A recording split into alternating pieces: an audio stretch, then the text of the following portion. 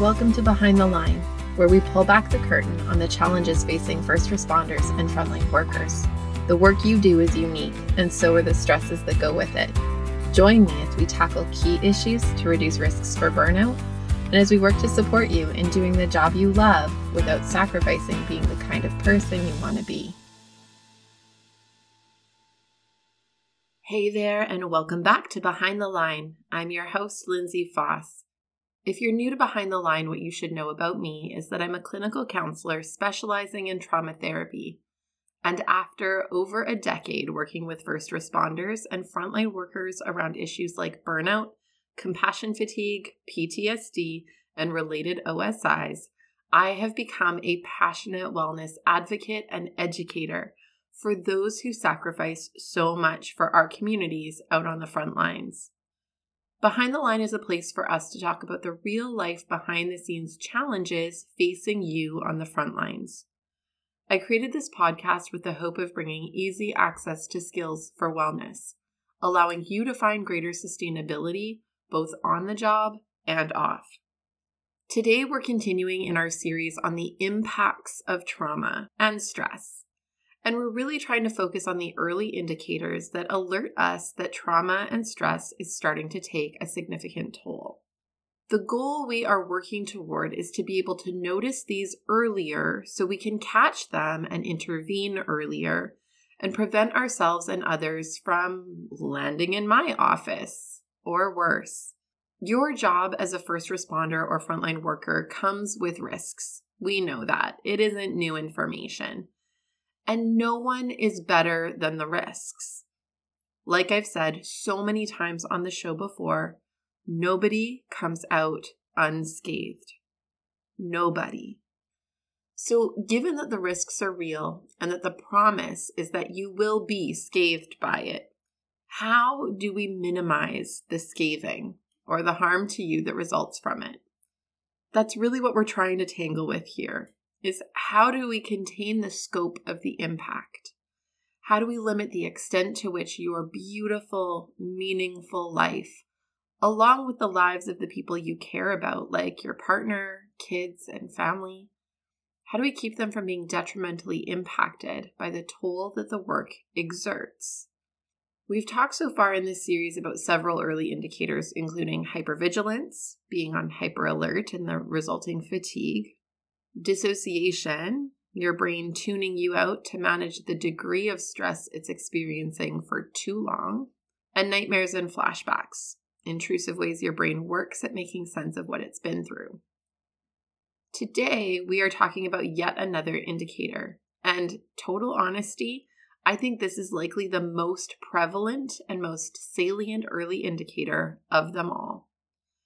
I see this one showing up more in my own life and in the lives of those I work with in the early phases of burnout, occupational, and traumatic stress than any other category. And here it is. Numbing. If you listened to the episode on dissociation from a couple of weeks ago, I mentioned that dissociation is kind of connected to numbing. Dissociation is a mechanism by which our brain overrides us and tunes us out so it can take a break from the immense stress response cycle and hypervigilance it was not meant to deal with on an ongoing basis. Similarly, numbing is a mechanism by which we choose to check ourselves out. It's also closely related to avoidance, the desire to not go near discomfort or sit in pain or suffering for any length of time. I mentioned a moment ago that numbing is one of the most prevalent and significant of early indicators. The other thing I should mention is that it's also one of the most ignored, justified, denied, rationalized, and otherwise inappropriately excused of the indicators. And why is that? Well, because the things we tend to use to numb tend to be largely socially acceptable tools for distraction, comfort, and or quote-unquote coping. They're behaviors and activities that make us feel better. They calm us, except that they aren't being used to strategically support us. Rather, they're being used to temporarily mitigate our discomfort interrupt our ability to process in favor of something that feels good for the moment, and over the long term, cuts us off from ourselves by distancing us gradually from interacting with our own thoughts, feelings, needs, worries, and more. I'm going to repeat that one more time. When we are using numbing actions, they aren't being used to strategically support us. Rather, they're being used to temporarily mitigate our discomfort and interrupt our ability to process in favor of something that feels good for the moment. And over the long term, when we continue to use these, they cut us off from ourselves by distancing us gradually from interacting with our own thoughts, feelings, needs, worries, and more. So, what does numbing look like? Well, the easy ones to name are likely the ones you would think of as obvious and would include things like drinking and drug use. It would also include self-harming behaviors and extreme type behaviors like constant partying, dangerous promiscuity, and related activities. These types of behaviors tend to serve us by temporarily chemically diluting our feelings of suffering, or temporarily chemically enhancing our feelings of elation in an effort to drown out our experiences of hardship that we feel ill-equipped to process effectively. Now, don't get me wrong. I love a glass of wine while I watch trashy chick flicks on a Friday night. I'm not saying that drinking is bad or that drugs and medication are bad or that having a good time and enjoying sex are bad. What I am saying is that when these things are used in excess or used explicitly to avoid our own experience, they can rapidly become problematic coping and lead into addictions that can be incredibly difficult and painful to break. And I think we all know and see in others around us the tremendous catastrophic effect that addictions can have on people's lives. People lose partners, access to their kids, relationships with loved ones, the ability to do their jobs safely, and so much more. The cost can get really steep really quickly. But beyond the obvious and extreme forms of numbing, there are a ton of other ways we numb all the time. How much time have you spent scrolling on your phone? Does that time increase or decrease when your stress is higher or it's been a tough day at work? How much TV have you been watching? Again, does this amount go up or down when it's been a hard day? How much have you spent on online shopping? How many bags of chips have you eaten? Or here's maybe a more timely one. How many candies have you stolen from your kids' Halloween stash, hoping they won't notice? The truth is, numbing can look like a lot of really common, normal behaviors. And more than that, they can look like behaviors that, when used a very specific way, can actually be a component of healthful coping. But when taken too far, become a new problem all their own. Recently, I had a chat with my daughter's kindergarten teacher. My daughter is the oldest in her class and is a force of nature by personality. I've been told the apple doesn't fall far from the tree. Her teacher told me that they've been working a lot on leadership. She strained when she said the word. I asked if that was a whole class thing. No, it was not a whole class thing. My daughter is working on leadership.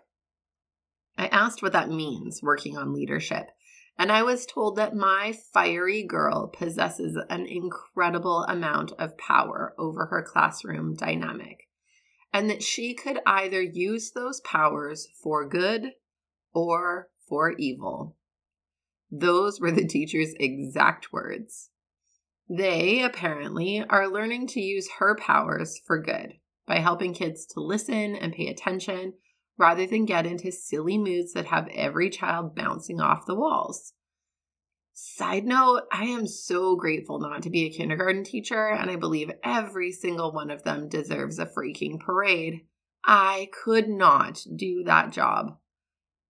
I share this story because, as I've mentioned in other episodes, adults are just children in tall bodies.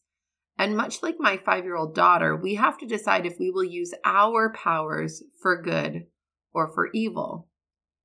Will we make choices that maximize the value something offers us? Or will we take it to extremes where it suddenly has power over us? Can we work to use tools to serve us, or will we overuse them to the point that we are serving them? Whether it's scrolling your phone or having a drink, these things can be nice, self-caring actions that can communicate to our brain and body that we acknowledge ourselves and acknowledge our need for a little bit of space or distance or distraction from what felt hard, and welcoming of some chill, some enjoyment, some treating.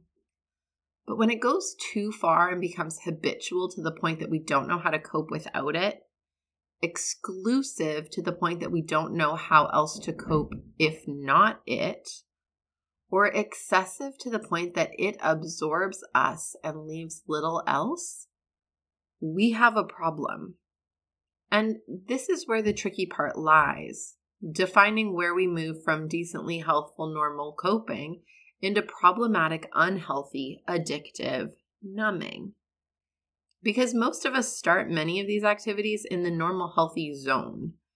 They tend to be occasional and enjoyable, and then hard times hit, so we seek out more enjoyment to balance the hardship.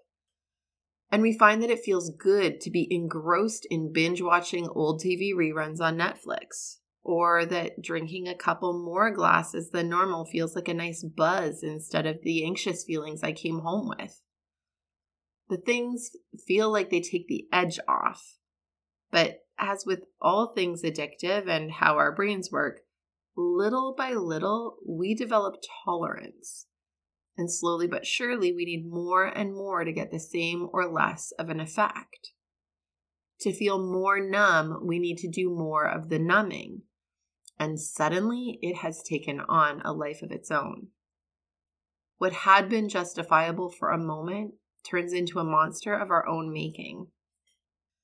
And that's the thing. It becomes a monster not only because of the addictions that can ensue and the costs associated with those, but because it also keeps the problem churning. Whatever you were numbing from is still there, sitting on a shelf in your body, screaming for your attention while you work to turn the volume up on the TV to drown it out. And then you go to sleep, wake up tomorrow, add more difficulty and stress and trauma in a job that is facing it all the time, adding to the shelf, and then going home and doing it all over again.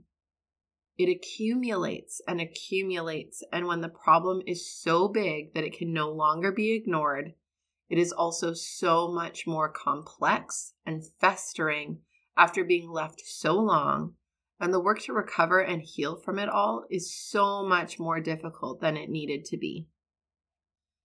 And it's all to avoid, to not touch what aches in us, to not look at what is crying and hurting in us, to not deal with what we're afraid of. And not because we don't know we should, or we don't think it's important, although those might be reasons that crop up for some people some of the time. But most of the time when I ask people why they didn't interact with their pain, the answer is that they didn't know how. We are ill-equipped to navigate our own pain. We haven't been taught practically what it looks like to process our experiences effectively. So we stuff it and we numb it. And time passes, and we and the people in our lives suffer for it, and on it goes. Behind the Line is sponsored by Beating the Breaking Point.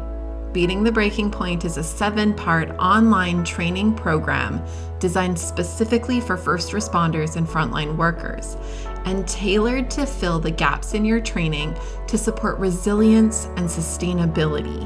Whether you're new to the work and wanting to cultivate tools to prevent burnout, compassion fatigue, and related concerns, or you are deep into your years on the job and have gone a few rounds with burnout and other mental health challenges, this program offers the foundational pieces you need to support personal and professional wellness for the long haul. You are a helper. You love your work and you sacrifice a lot. Investing in you and your sustainability is the best gift you can give yourself and those who lean on you. We make this program as risk-free as possible by offering a limited money-back guarantee to ensure that it's a fit for you. If you enjoy Behind the Line, you are going to love this program. Google Beating the Breaking Point Lindsay and find everything you need to get started, or use the link in the show notes. Now, back to the episode. 2 years ago, when I first started this podcast, I did a series on how to process, specifically related to how to process and make sense of the pandemic. Check out season 1, episodes 15 to 18 for a recap. Really, at the heart of the idea of processing is the understanding that humans are wired for stories. We talked about this last week around nightmares. We are designed in such a way that our brains desperately want and need to make sense of things that happen to us and around us. We need stories that fill in the gaps and round out the edges. We can face all kinds of hard, scary, sad things. But if we can tell a story about us that feels like it makes sense and meaning of it all, we will tend to be able to let it settle over time and go on with life relatively unencumbered by the events. But when we fail to tell a story, the story will try to tell itself. And it will always try to do so by putting us at the center. What I mean by that is that if we don't take an active role in analyzing, writing, and shaping the story, the default story will tend to be told by our greatest insecurities, fears, and beliefs of personal inadequacy. And this is part of what contributes to many of our stories feeling traumatic for so long after an experience. We can't put it to bed because it still feels like it says so much about how we failed, how we aren't enough, how we can't hack it. Our brain feels on the hook for keeping it alive in our heads so that we don't fuck it up again, so we don't make the same mistake, so we don't blow it like we always do. And yet, I can say that of the multitude of stories I have heard over the years working in a job where I hear everyone's internal storytelling, our default stories are almost never the most accurate version of this story. They are biased, and they need us to take an active role in sussing out the bias and retelling the story through a more accurate lens.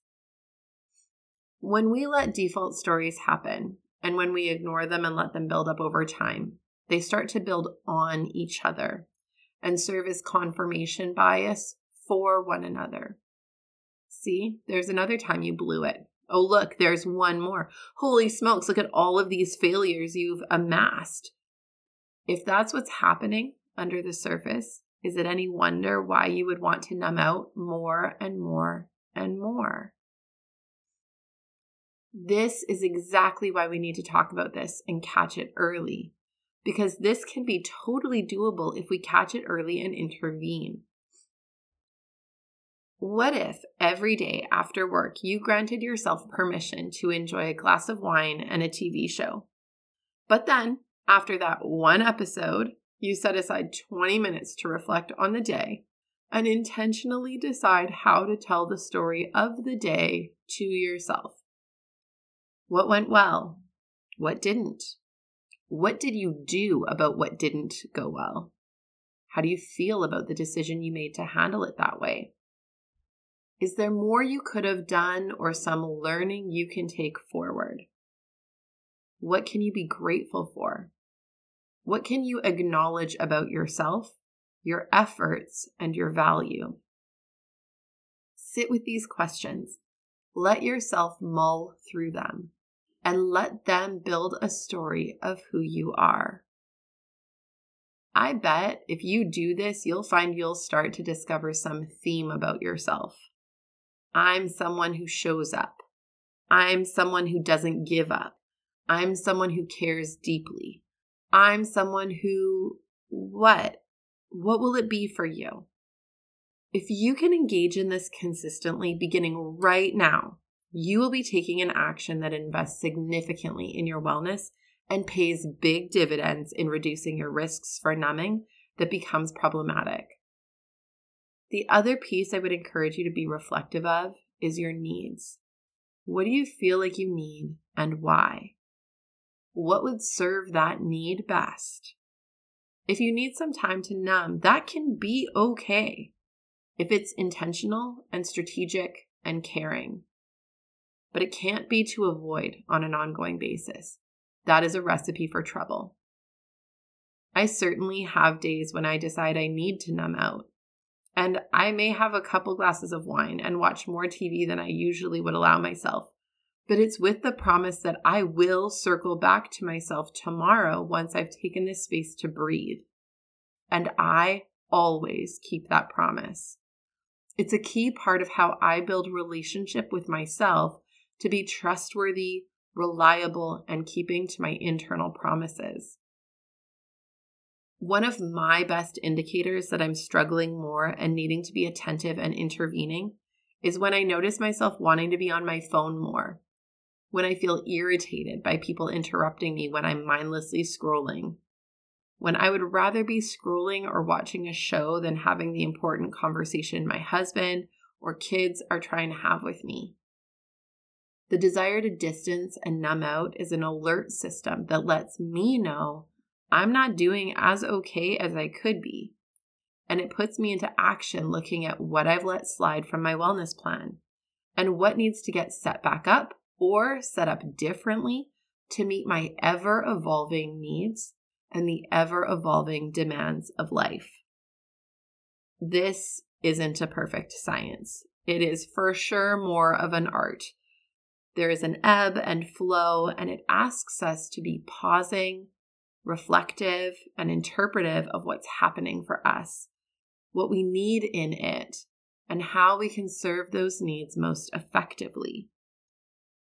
As an art, it asks us to confront and make sense of pain and suffering. But it also moves us to places of calm and beauty and joy. As we wrap up today, I want to remind you to please reach out and connect if you have any questions or feedback. You know I love hearing from you and shaping this podcast to echo your needs and interests. I love hearing about what you're working on and how you're using what we talk about on the show. You can find me on Facebook and Instagram at Lindsay A. Foss, where you can follow me or tag me, or you can email me at support@thrive-life.ca. To those who love this podcast and share about it to those you know, I want to say a huge thank you. I so value you helping us to make a difference for other frontline helpers who risk so much to serve our communities. Know that we can be found online on our website, on most major podcast platforms, as well as on YouTube. We make all of our resources available to you because the work you do matters. But way more than that, you matter. And we want to make sure that you have what you need to keep up the good work at work, as well as in your real life outside of the work. So use it and share it. And until next time, stay safe.